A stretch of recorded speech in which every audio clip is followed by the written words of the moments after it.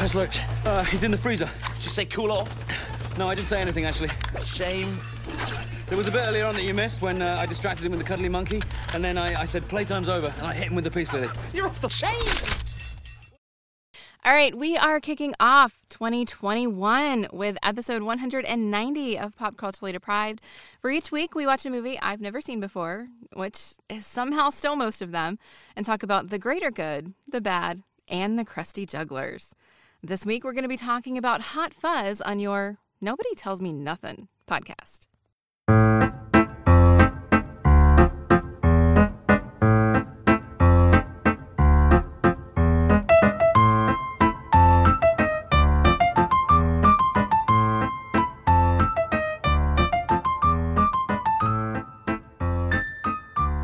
Happy New Year. We made it. Happy New Year. We did. 2020 is over. Clearly, because we're recording this and we know how things go, the end of 2020 has been amazing, and all the ails that we had last year are sorted. It's really difficult, this recording ahead thing, isn't it? That coronavirus stuff was just awful, wasn't it? Thank God that's Hope over. we get a new showrunner for the 2021 season. See, this is why I always say that podcasting is time travel, though, because we're recording this in November. Everybody's listening to this in January or, potentially in like 2030 when something's, in our archives. It's just time travel. You think there are going to be people around in 2030 to listen to this? One can only hope. I mean, it can only get better from here, right? We said that in 2016. And it'll be hipsters who are like, oh, yeah, I really like using an actual MP3 player to listen to podcasts rather than, the holographic mental interface. You've got to hear that scratchy audio. And the lovely voice that you've all just heard, Laura Stewart Berry, is back to join us for this movie. Laura, welcome to the show. Hello, and Happy New Year. Happy New Year. Happy New Year. In November. In November. Keep the illusion. Hot Fuzz. Hot Fuzz. Yes. Been excited for this one for about 4 years now. But had to watch a number of other films first. It's one or two. I was watching this thinking, is Mandy going to watch this film and go, this is why Matthew always goes, yarp? Yarp. When I ask him stuff. I honestly didn't even pick up on that. I didn't. I think right now the best part about us recording this is because I decided not to take notes. You have no idea if I liked this movie or not. Oh, no, you liked this movie because it's an exceptionally good movie. I'm not even questioning that. I've just listened to your Shaun of the Dead, and I thought you wouldn't like that, and you liked it. So, well, she likes that, then the Hot Fuzz is a given. Don't disappoint. All right. Hot Fuzz was amazing. Right. It was amazing. I mean, it was so much. Shaun of the Dead was good. Hot Fuzz was exceptional. Right. So good. And I haven't even seen Bad Boys 2. No. Right. And I feel like you need, and you don't need to see it, but I feel like there's a whole other level of enjoyment I would have had if I had seen it, because I got the Point Break references since we did that on the show not too long ago. Oh, actually, I guess that was like a year ago. Time flies. March? Oh, that was Keanu month. No, wasn't that Keanu month? That was Keanu month. Last fall. Yes. That was I couldn't remember whether it was Keanu month or Women Directors month. Many months. No, that was November. So it's been a whole year since I saw it. But all of the references to that just were amazing and tickled me to death.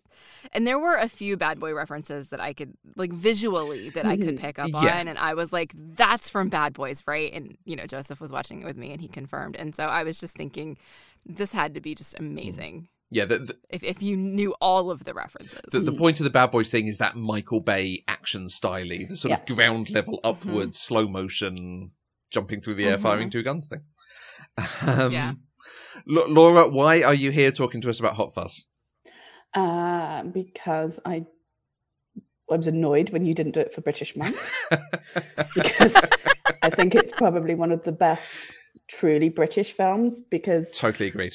There's loads of stuff that's filmed here. There's lots of stuff that, and also it's not upper class British.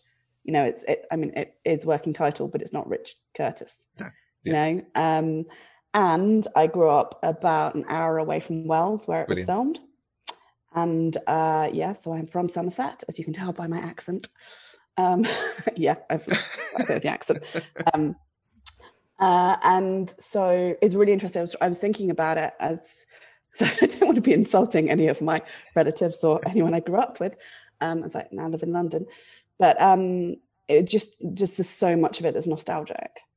More so for back when I was a kid, because I'm only a little bit younger than Peg and Edgar Wright.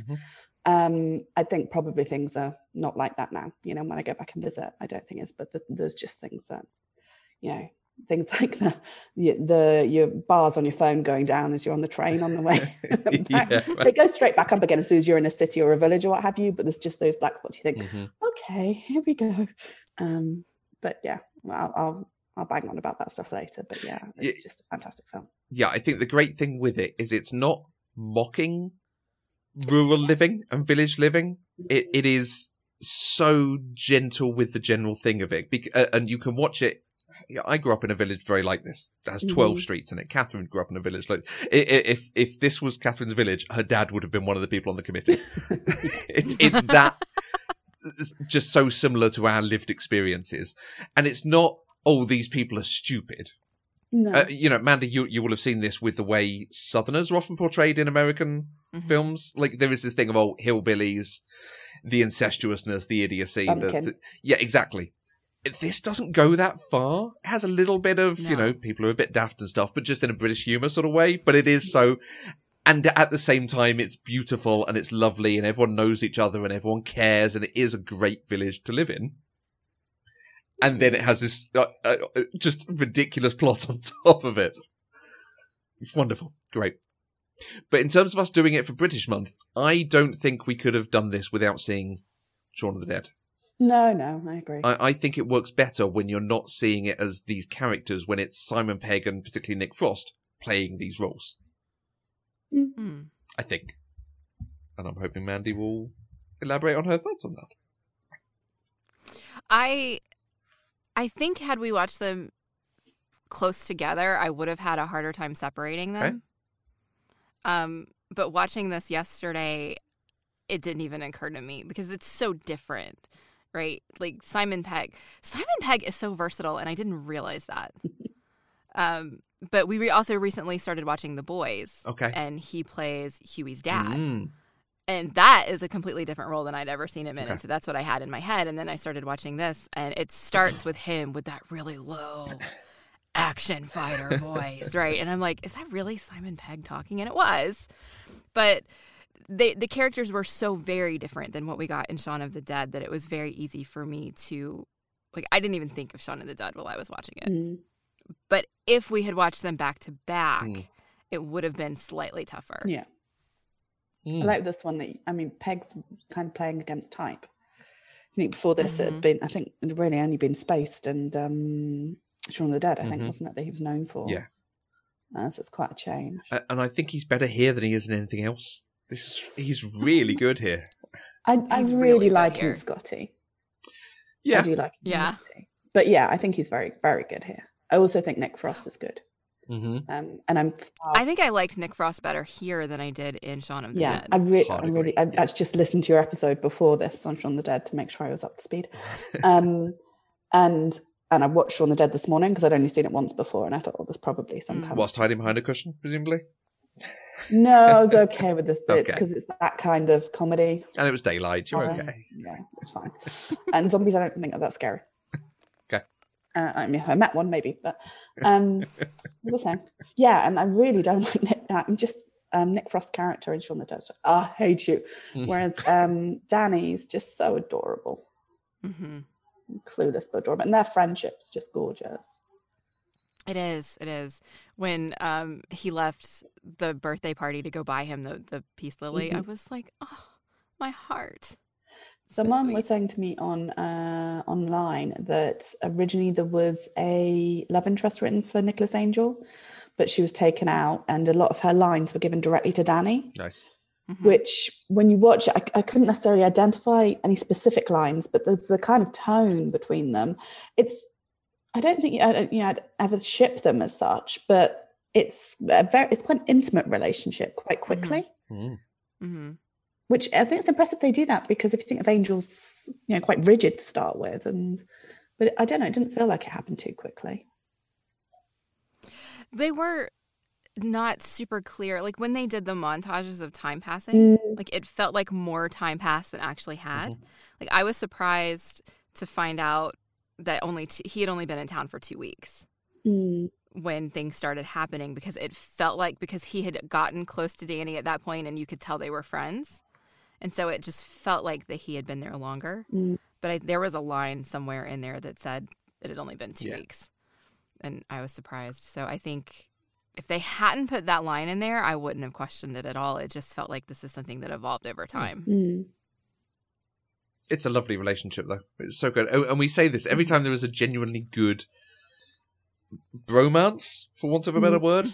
Two guys that's not a love relationship, romantic thing. It's really good. It's so good to see. It's refreshing because we don't get it enough. Yeah, because they're not normally written very well. Buddy things. It's all still very macho. There might be toxic. and there might be a line about, I don't know, their wife died or something, blah blah blah, and then they look into the distance and it's a bit awkward, and then they move on to something else. There's not really much. Whereas here they talk about him being too invested in the job, and Danny's later on his just going along with whatever his dad says, and that I just think it's quite human. And it works at the heart of it. But then there's all the other characters, and there's a lot of characters, and they all get their moments, and they all get their foibles, and it is slightly sort of Vicar of Dibley. It's that kind of BBC humour, but it works in the film context. You don't need episode after episode of catchphrases and stuff. They're just great. That's what I love. It's that juxtaposition of this very Hollywood action cop, and then also a thriller and murder mystery. And then, but the setting being this tiny village, and even when it comes to the murders, how mundane the reasons are. There's this amazing, elaborate plot that he uncovers, and they say, "Well, no, that isn't why we killed them. It's because of a stupid laugh and the ugly house." Yeah, and I love that mundanity. I can say I did not see the ending coming. Okay, like the actual. I thought so. For the longest time, I thought, well, Skinner's too obvious, but they're clearly setting him up to be the bad guy. And I was like, that's just too obvious, because they're really like honing in on him. And then I thought, well, it's going to be the trolley boy.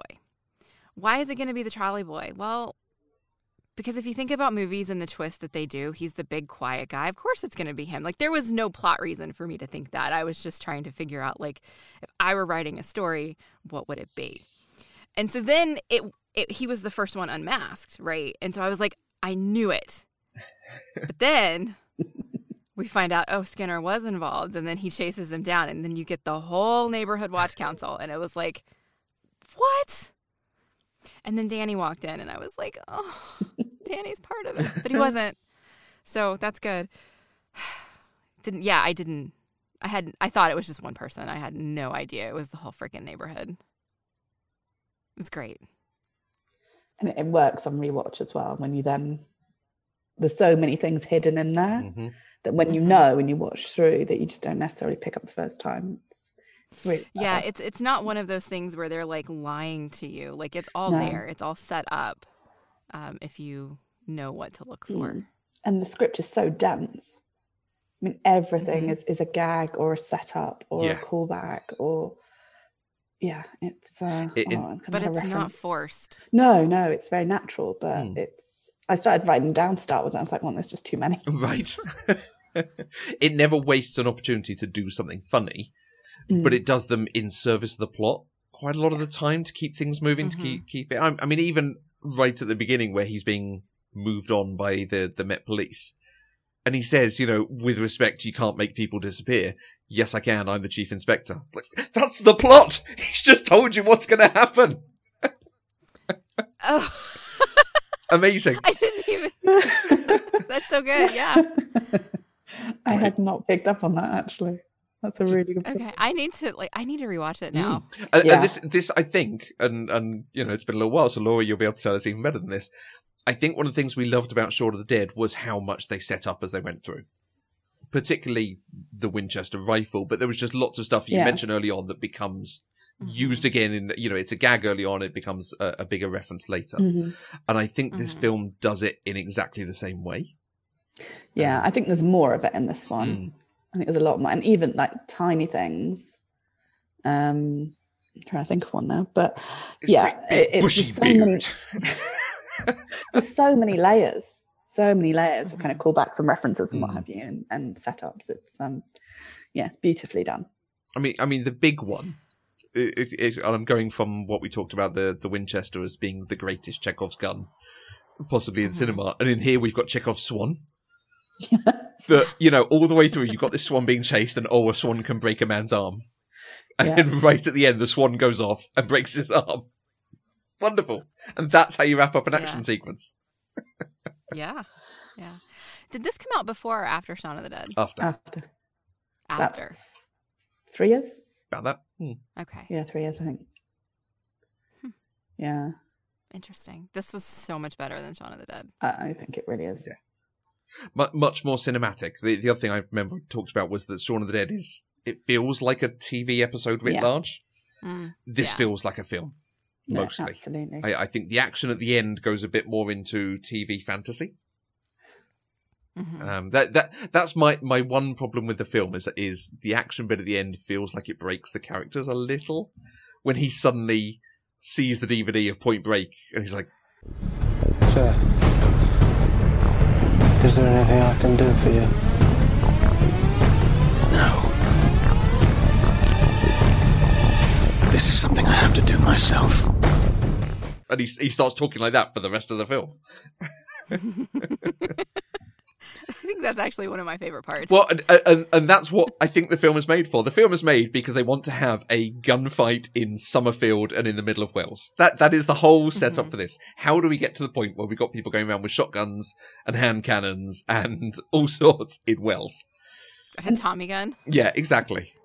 That was brilliantly set up when he says, You do know there are more guns in the country than there are in the city. Everybody and their mums is packing around there. Like who? Farmers? Who else? Farmers' mums. Everyone's packing heat. The first people you see, farmers, and who else? Well, farmers' mums. And the first people you see, it's a farmer's mum. It's a farmer and his mum who has a gun. Oh, that's just beautiful bit of setup.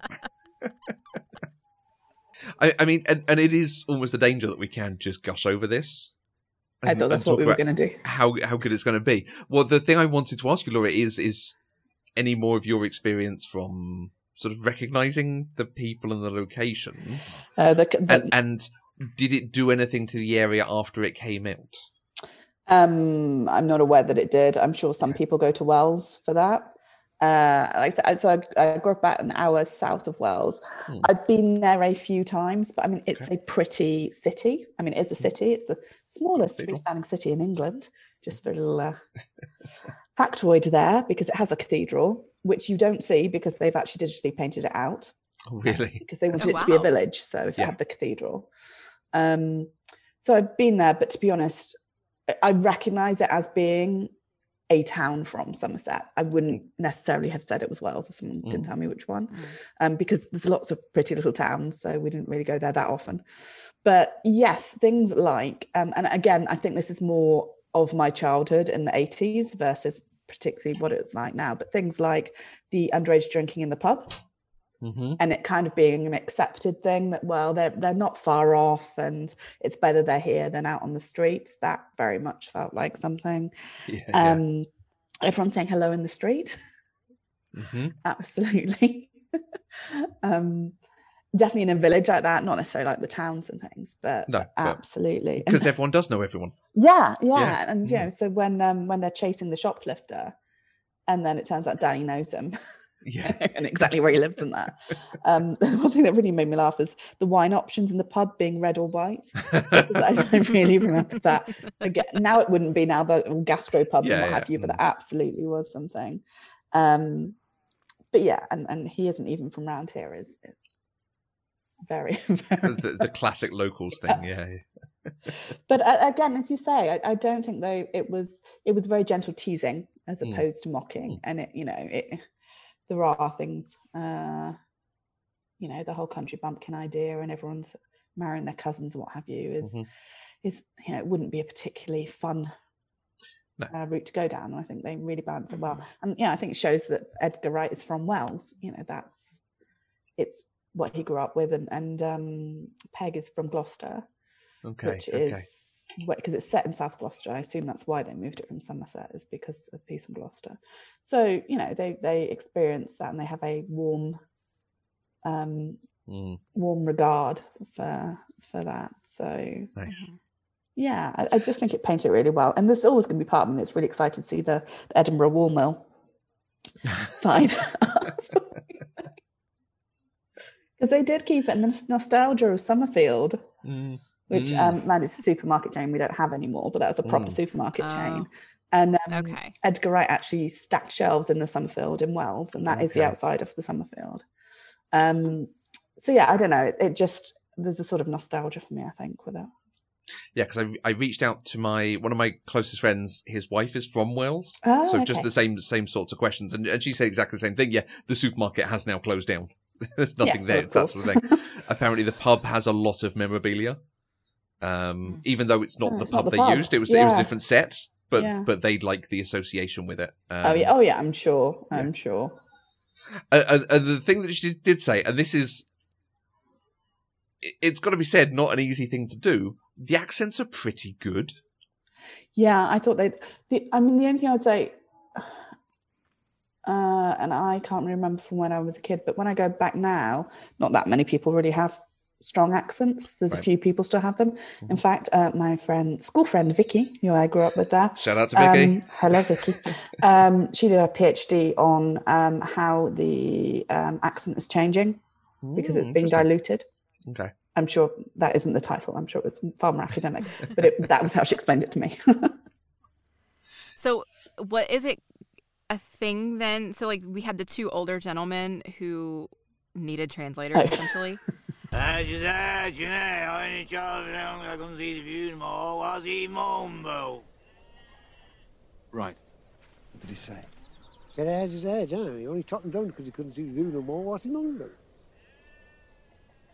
What did he say? He said an edge is an edge. He only chopped it down because it spoiled his view. What's Reaper moaning about? Right.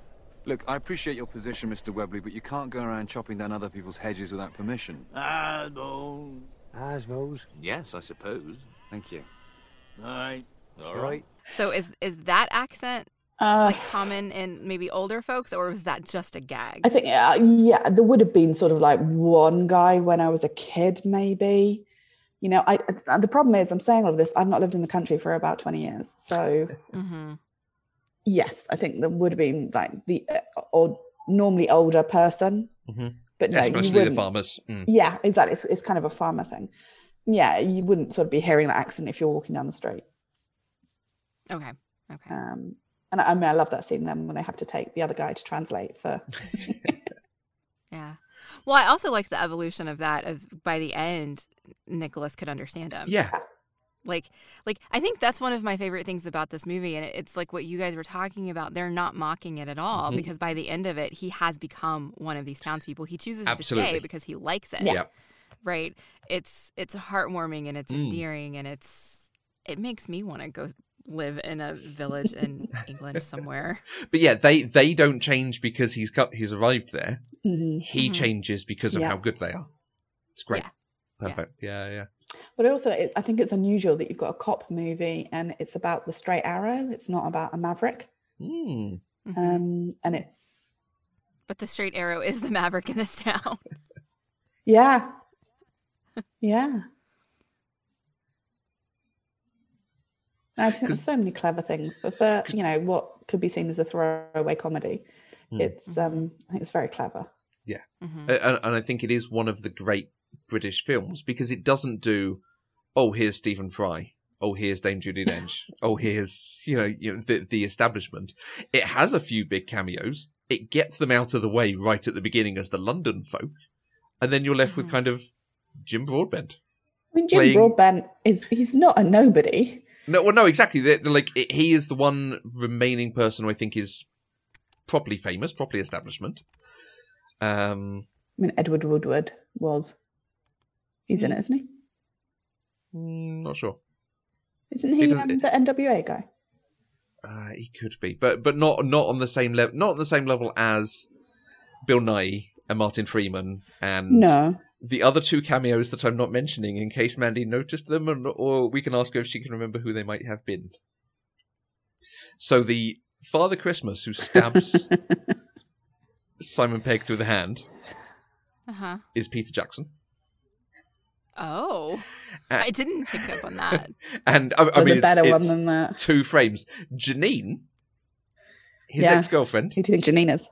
who has this long emotional scene with him, except the point is you can't see her face. She sounded familiar, but I didn't look up who she She's a was. very famous Oscar winner. Very famous. Very famous. It's Kate Blanchett. Really? Wow. That's awesome. And supposedly she's in it because she loved Shaun of the Dead, and so she wanted to be in their next film. And there's a whole thing, like, they thought it was even funnier that they could cast her as the person you don't see. And she then gave her fee to charity because she's like, I'm not really in this. It's fine. And I don't know if it was Bob or Dave in that scene, is Joe Cornish. Yes. The Attack Yeah, the because Block Adam director. Buxton is in. Dr. Buckles. That's one of my. He's in so few things, and I really like. He does a fantastic podcast. I love seeing him in this. Because this is, I think, the other reason why it's a great British film, because it does have so many sort of British references and actors that we know from other stuff. So we can, you watch it, you're like, oh, that's Adam, that's this guy, or the woman from Dinner Ladies, or Yes. other people that we will recognise. But it's not Stephen Fry. It's not the one that we've put in to get the international recognition. And Bill Nighy is the closest I think they come to that, and he is just thrown away at the beginning. And Martin Freeman. Yes, yeah. For me, I was recognizing, Stephen Merchant, and then I don't know actors' names. There's the Argus Filch. Yep. And the Hound. Yeah.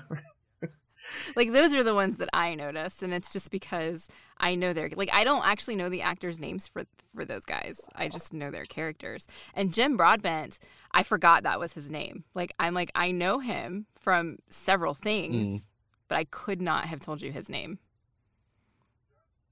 But for me, it was kind of like, I recognize all these British actors because it's all the same. There's 7 actors in Britain. Hey, no. These were the other 7 most. Well, exactly. Yeah, These this were is the B-list that's 7. true. That's fair. That's fair. Well, because you got Bill Bailey playing 2 parts on the front desk, because why wouldn't you have Bill Bailey? Again, You can have him, you'd have him twice. Okay. I couldn't tell if that was 2 different people or if it was the same person. But then they showed them both on the screen one time, and I was like, oh, I guess it really is 2 people. So it really was Amazing the what they same can do guy. nowadays with camera tricks, man. Okay. I feel better now. But the one that I really want to call out is this film has got Olivia Colman in it. And it's got Olivia Colman for 2 hours making smutty remarks at everyone. And this is one Doris Thatcher. I could have given you the tour. I've been around the station a few times. Must have hit the sign at some speed. Took the old top off. I've had my top off on this layboy. Tets. Told him several times, you shouldn't eat late at night. I don't know, quite like a little midnight gobble. Cox. Nice one, Doris. Nothing like a bit of girl on girl. You don't mind a bit of man power, do you, Doris? Oh, dirty bastard. It's a perfect It was film because of that. fantastic. It's fantastic. I love the idea of people coming people who haven't necessarily seen her before and seen her in The Crown and The Favourite, and then coming and watching this. And Broadchurch. In this. Yeah, I've seen her. Broadchurch was the first thing I saw her in, and so I'm used to her being much more serious. But then I watched something else. Fleabag. Okay. Fleabag. She was in Fleabag. yeah. So her character there was much more similar to this. But when I think of her, I think of Broadchurch and The Crown and the very, very serious, serious business acting, right? And then you get always time for a little girl on girl. Right? She's amazing. She's incredible.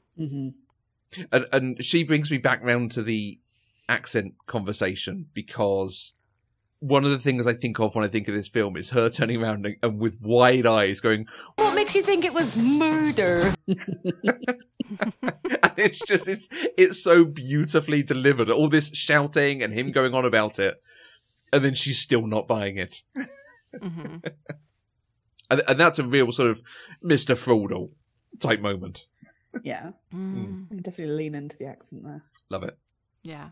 So I think it's safe to say we all love this movie. Yeah, it's all right.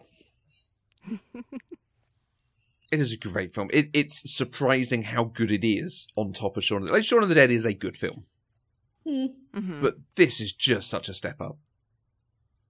Yeah, I think maybe it was a mistake. I saw this before I saw Shaun of the Dead, so I've never been that bothered by it.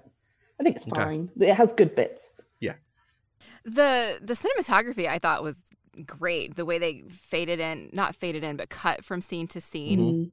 And it was very much that like Michael Bay action thing sometimes, but also sometimes it was just, there was one in particular, and I can't remember specifically what it was, but I remember thinking, wow, that was really clever. And I think it was Simon Pegg's character was like flopping down in the chair in his flat, and then like it transitioned to him flopping down in a chair as the cop. Or something very similar like that. Okay.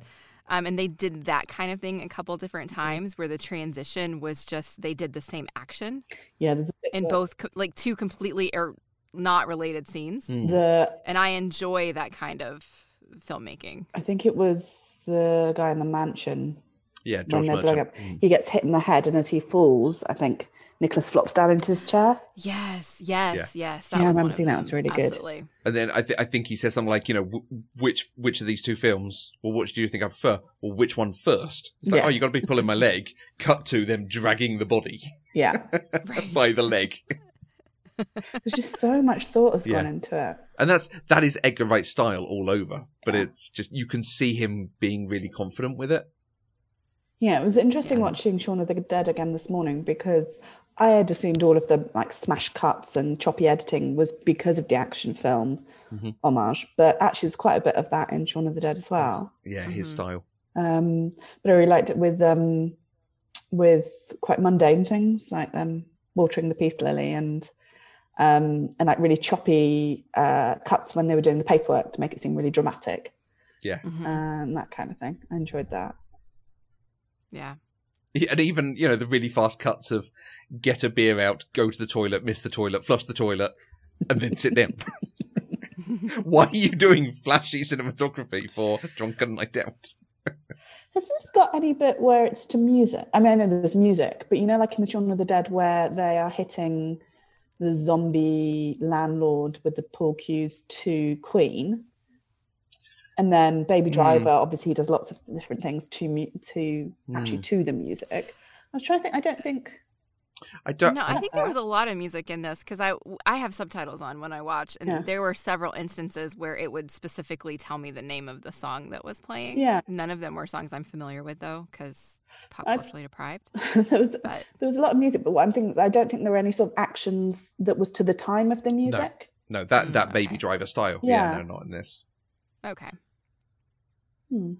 It worked. It just, so much of it works so well. You mentioning about being pop culture deprived. Did you feel a kinship with Nicholas with the whole? You haven't seen Point Break. You haven't seen Bad Boys 2. Yes, very much so. That's how you should be. You need to get that cut of him saying that and put that at the beginning. Yeah, and Andy is telling them, you've watched way too many movies. And Danny's like, no, he hasn't. That's me. One thing was with them, which definitely would not have, it wouldn't have occurred to me the first time around because it wasn't an issue. But when there's the big reveal and Danny's dad then is explaining why, and he said after his wife died, he said that's when he decided he was going to make Sanford great again. And I was just like, oh my God, MAGA. Oh, God. And I think my brain just doesn't hear those words anymore. But it is, because it's and it's not just America, it's the same here now as well with Brexit and what have you. And it completely fits, it's them wanting to go back to this better time while Yeah. better time in inverted commas, but while ignoring like the damage that is done to other people by being in that, and the othering of anyone who doesn't then fit with their plan. I was kind of like, oh, deep, unintentionally deep, but deep. Yeah, really good. Yeah. Yes, yeah, I heard that as well. I was like, oh, that's an interesting one. And it wasn't planned as being that interesting at the time. No, not. But at all. it's lasted, isn't it? Yeah. And also, I think the fact because he's wearing like a Victorian Bobby's outfit, isn't he? Yes, which he has hanging up in his office. Yeah. I saw it in the background in an earlier shot. I'm like, what is that in the background? Because there's nothing on by accident here. No. Everything is on purpose. I had never noticed before the picture of young Danny and the mum and him. They're in the same cowboy outfits they wear to the fair. And it's like, oh, I'd never picked up that it's exactly the same. He is absolutely trying to retain that moment. And so I saw this thing in the background. Well, that must mean something, but I didn't know what it was. And then he shows up in the old style cloak. Great. It's just brilliant. Yeah. There's a lot of details that I think I will pick up on when I watch it again. And I will absolutely watch this one again. Yeah, thoroughly recommend it. But it's too much to pick up on your first watch. And I think had I tried to take notes, I would have missed even more. Yeah, no, I think right? you're better off just stuff watching. would be happening on the screen while I was looking down and typing. Yeah. So I'm glad, Matthew, you kind of warned me that this might be one to immerse myself in. And I suggested that to Joseph, and he said, oh, yeah, you should probably not take notes. And so I just put my laptop down and I watched it, and I'm really glad I did. So it was great. So this, I don't know if you've mentioned this, Matthew, but this is a film that, for some reason, probably because it's watchability, is repeated incessantly on ITV, ITV2 or something. It's one of our channels. Freeview channels, yeah. Yeah, it's one of our channels, and so it's almost to the point that you turn it on and you expect it to be on there. And because of that, my dad has watched this film a lot. Okay. However, last time I went home, this is my parents' story that I always leverage into when I'm talking to you guys. Normally it's mum, this is dad. So last time I went home, I don't know, a month or so ago, we watched this because I wanted, I said, oh, let's watch this because I'm prepared. And we're watching it, and lovely, lovely, lovely. And then it gets to the part where Angel drives back off to London in Danny's car and what have you. And then obviously the film keeps going. And my dad's just like, what the hell? Because he has fallen asleep every time he's watched this. And he thought that's when it finished. He knew nothing about the shootout. He thought that was just it. He just goes home. Model Village, none of it. That's amazing. Love it. That's nice. And yeah, I can see it because that's what you do. You watch a film at night, you fall asleep in front of it. Yep. Done. Yeah. And it does have about 4 endings. Yes. I think generally they work. Oh, yeah. But there is the coda at the end that is possibly not necessary. It's nice to see life continues and he's there and he's got his cottage and so on, but I liked it. Yeah, because that's where you see I knew you would. I mean, that's kind of his arc, isn't it? Because is that also where he's in the police station and taking the Mickey and? Oh no, I mean they go into the grave and then they get a call and he says, "Punch that S." Yeah. Speed off. Yeah. Have they ever talked about doing a sequel? Not that I've seen. Well, because it's part of the Cornetto trilogy. I suppose there's the third one. Which one's the third one? Well Done. Oh. We're not doing it. Don't worry. Okay. Oh, you're not? Okay. It's very average. It's fine. Yeah. I would just like to see more of Nicholas Angel in A Small Town. Yeah, that is, honestly, it's a very different character in the Well Done. Particularly that bit at the end, because I think when she comes on the radio, she calls him Chief. Or Danny calls him, someone calls him Chief, and it's just... Oh, really? Oh, has he taken over? Oh, that would be nice. I'd like to see that. Which would make sense, really. I mean, out of any of them to be the leader there. Yeah, great. Yeah. So I do have a question for both of you. What's your perfect Sunday?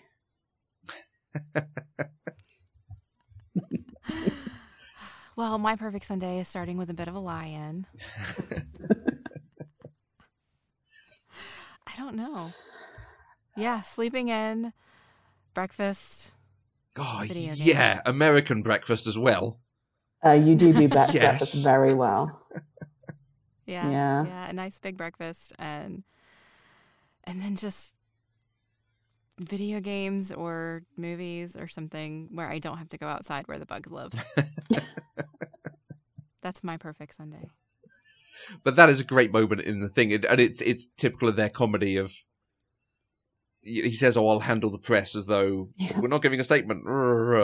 But he actually wants to tell him what his perfect Sunday is, and he knows what the answer is. He just gives the answer. But the fact that they do it multiple times. Yeah. Firstly, it's Messenger asking it, and then it's when it's the proper press. I don't know what that character's called, actually. The other, I don't know, is he sergeant? I think he was a sergeant, wasn't he? Yeah. Probably.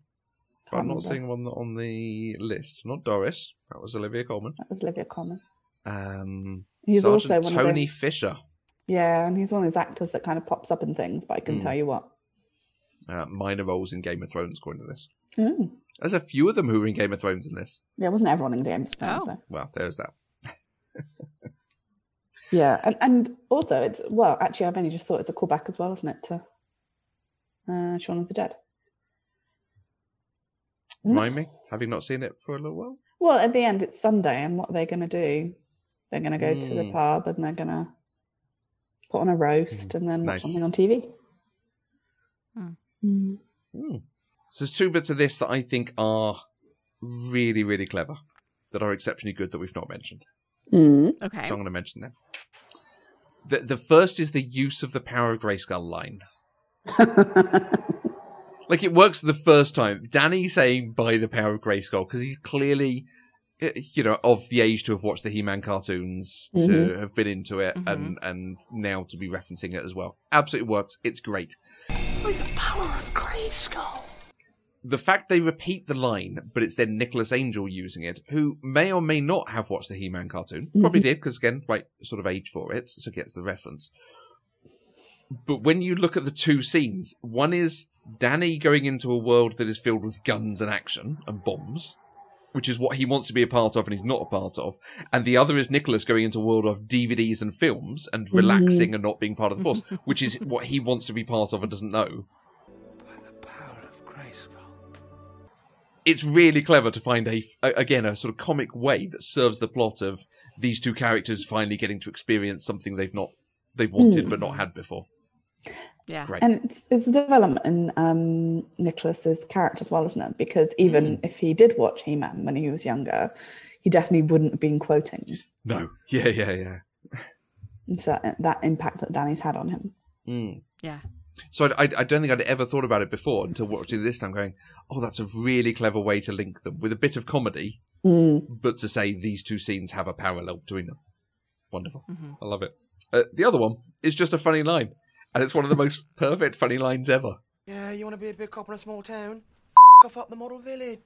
And the fact we've had shots of and signs for the model village all the way through. And then it's just big cop in a small town is such a standard line for a film of this type. But because they got a model village, they can take it to the nth degree. And setting up then for the model village. There's so many of those. And then it delivers. And it's, there's the Notebook, that your life will be saved by the Notebook. And with the ketchup. With the ketchup, the ketchup in the pub, and then later on. I heard on an interview that they spent I think they revised the script a number of times, and it was a few years, and you can just see it. And supposedly 30-something action films are referenced.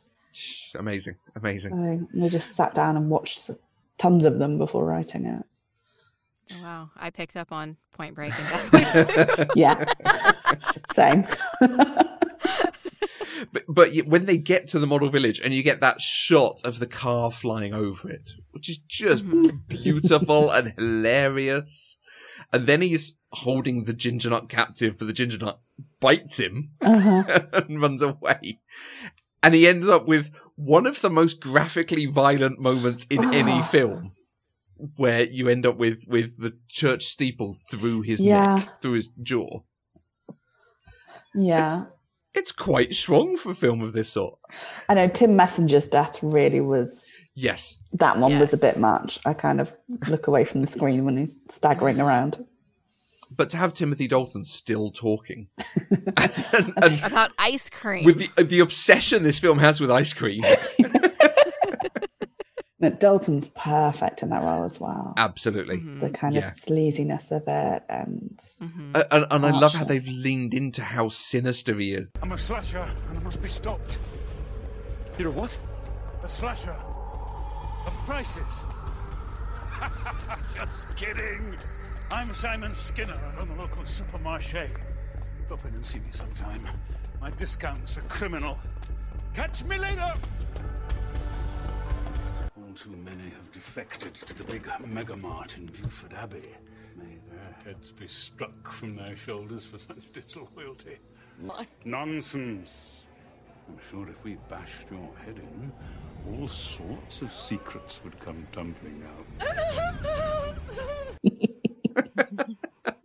And all the references on his car radio, and just beautifully done. And somehow they've got a James Bond in here, doing stuff. Mandy, Timothy Dalton was James Bond for a couple of films. Yes, he was. Before he was the one they wanted to take over from Sean Connery, but he thought he was too young, so he took over from Roger Moore. Okay. And then he was supposed to do more films, but there was a whole legal thing, and then it went to Pierce Brosnan. It's a good Bond, though, like gritty. Quite a bit like Craig, actually. Okay. Angry Bond.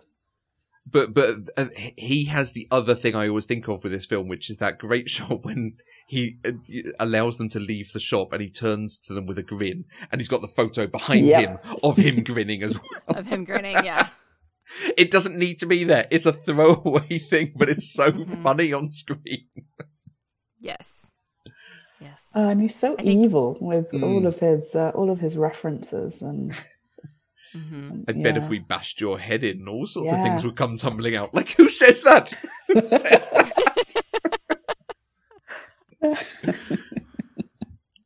All right. Is there anything else that we haven't discussed about this one that we should? Other than me just listing all of the funny things, no. One thing that is obviously very important to me, and someday, Matthew, is the Romeo and Juliet. Baz Luhrmann and the Dancing to Love Fall. I just... they're thinking of this, so happy. It's the fact that it's not just Romeo and Juliet, it's Baz Luhrmann's Romeo and Juliet. It's perfect. Yeah. And the kiss she gives him when he's supposed to be dead, but goes back for a second kiss. It's so Wait, is this movie the reason you refused to watch that version of Romeo and Juliet? Well, I only refuse because Laura wants me to, just to be clear. Oh, okay. I haven't watched it because it's Romeo and Juliet. It's not a great story. Not Romeo and Juliet, it's Baz Luhrmann's Romeo and Juliet. And I didn't like Moulin Rouge. Oh, that still hurts my heart. And The Great Gatsby is only good for the first half of the movie. Anyway. That's it just makes me think of other bits that are so good. The fact they're so excited that they had this person who was a cadaver on Prime Suspect and an extra on Straw Dogs. And that's exactly the sort of small town thing. In Godalming, we're so excited because the memorial park is named after the signalman on the Titanic, who was the first one to radio about sinking and so on. Not a significant thing, but someone who's recorded in history. He is Godalming's famous son.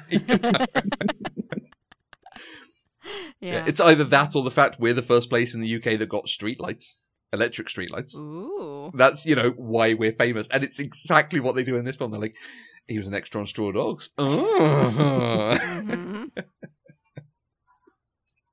Mandy, I'm surprised you haven't talked about the thing from Point Break that they set up in this and then do in this. It was one of my favorite moments. I did think it would be. But it absolutely was. Like, I love the way they kept talking about it. And then I was like, as soon as he picked up the gun and started pointing it at his dad, I was like, oh, he's going to do the thing. And then he did the thing, and it was completely unironically. Yeah. And it was so...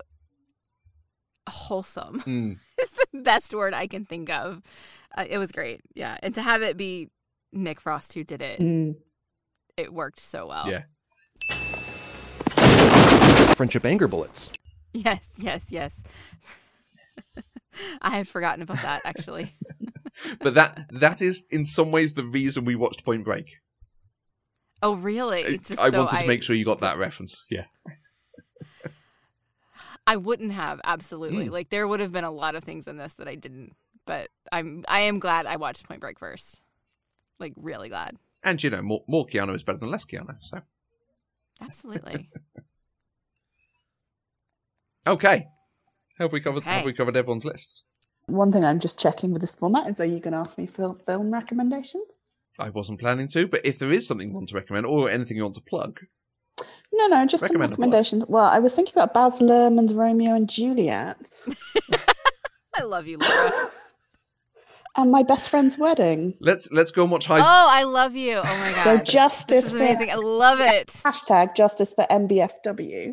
Yes. Because Josie otherwise would kill me. Or we could go and watch High School Musical, which is a much better version of Romeo and Juliet.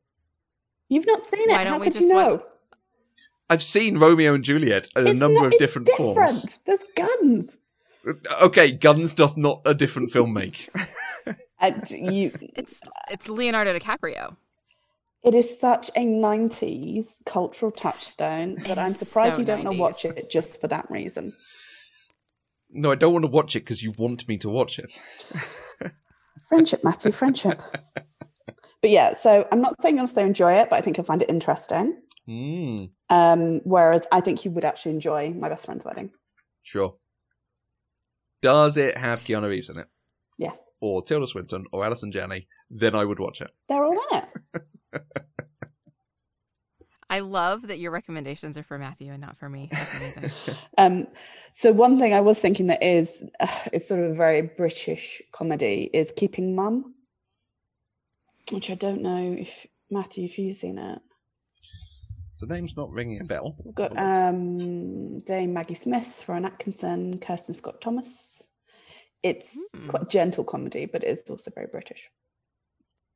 And with a twist. I feel like I have. But I can't remember anything about it. It feels like a sort of, Channel 4 Sunday random film. Yeah. Mandy, have you seen Bad Boys 1? No. Okay. I was actually wondering, do you need to see Bad Boys 1 to see Bad Boys 2? Because Nicholas Angel obviously hasn't, but it's weird to start in the middle of a franchise. Not that we've ever done that before here on Pop Culturally Deprived. I would be interested in the discussion of which film is better. Because Bad Boys 2 does do some things better than Bad Boys 1, but Bad Boys 1 is very good in and of itself. I thought it was just general accepted that Bad Boys 2 was good, and that's why that's the one people talk about. I'm worried about how the films would come across in a modern era. I am not sure they will have aged as well as others. There's just been a new one, hasn't there? For Life? Yes. Which I've not seen. Oh. I've not seen. No. Okay. Okay. Well, speaking of movies I haven't seen, what is next, Matthew? Star Trek Nemesis. Star Trek Nemesis is next. It's great working with pros. I did remember to look it up. Yeah, if you knew, why are you asking me? Hey, that's entrapment. You have to tell me. I did tell you. Yes, we are finishing off the Star Trek core franchise with Nemesis that will explain all the stuff in Picard that you didn't understand. Oh, does it? Oh, okay. I was like, I'm not sure I'm going to learn anything new from Nemesis, but I also feel like I need to close it out. Yeah, I need to watch it because we watched all the other ones. But I am firmly entrenched in the Star Trek world right now because we are watching Discovery every week. We've started watching Lower Decks, which is amazing. Okay. Is there anything that we want to hear from people this week, Matthew? I think we should hear from people this week their best attempts at the Somerset accent. Come and talk to me about the ways you would boil them, mash them, or stick them in a stew with your potatoes. What we need's a few good taters. What's taters, precious? What's taters, eh? Potatoes. Boil them, mash them, stick them in a stew. Okay. Well, if you would like to do that, you can find us on Twitter, Facebook, and Instagram at Eloquent Gushing. Or you can send an email to podcast@eloquentgushing.com. Or you can even leave us an audio message of your best Somerset accent at speakpipe.com/eloquentgushing. I am Mandy Kay, and you can find me on Twitter at Mandy Kay. Laura, is there anything you want to plug at the end? Whether it's yourself, whether it's your company, things? No. Okay. Well, I'm on Twitter, Laura, at Laura Geeks Out. So yes, please come say hello. Well worth it, particularly because you've been doing some fun watch-alongs.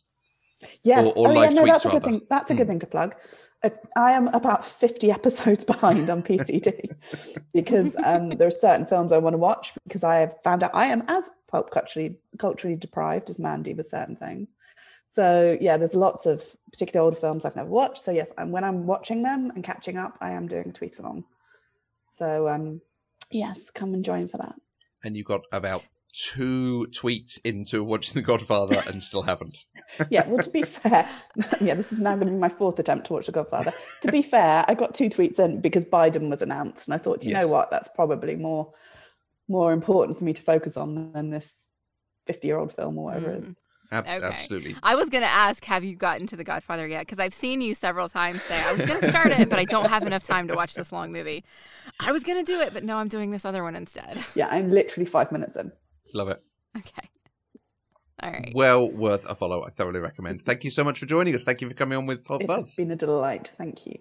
Excellent. And I haven't even got... I said I was going to go all about Supergrass, and I haven't. Supergrass are wonderful. Supergrass did the song Caught by the Fuzz. Which is the other thing I think about with this film, which plays out over the end credits. Because Supergrass was... That CD was like the first CD I bought when I got a CD player. Oh, you're one of those boys, okay.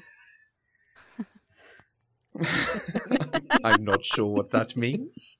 I do like Supergrass a lot. I did buy all their albums. Is that indicative of something? That's what have I missed? I was not a floppy-haired, hat-wearing mod type. I was a black t-shirt Metallica listening type, but Supergrass also tickle a lot of itches of, good fun music. Mm-hmm. But you did have floppy hair, didn't you? I do, yes, and did have floppy hair, yes. There's no getting away from floppy hair, but not in the same sort of So you were just missing the hat, that was it? Yeah, basically. All right. Me and Ocean Colour Scene. You can find me on Twitter at Matthew Vose. And don't forget, Pop Culture Deprived is completely funded by our lovely listeners through Patreon. You can get access to exclusive shows, early access to shows, all sorts of bonus content, and physical merch if you go and support us, which does obviously support us. It helps us to develop the shows and keep bringing out the podcasts that you love. So if you want to find out more, go to patreon.com/eloquentgushing. Yeah, pay your creators. Yes. Thank you, Laura. We will be back next week with another episode where we are going to talk about Star Trek Nemesis. So until then, I am Mandy Kay. And have you ever fired 2 guns whilst jumping through the air? Nope. No comment.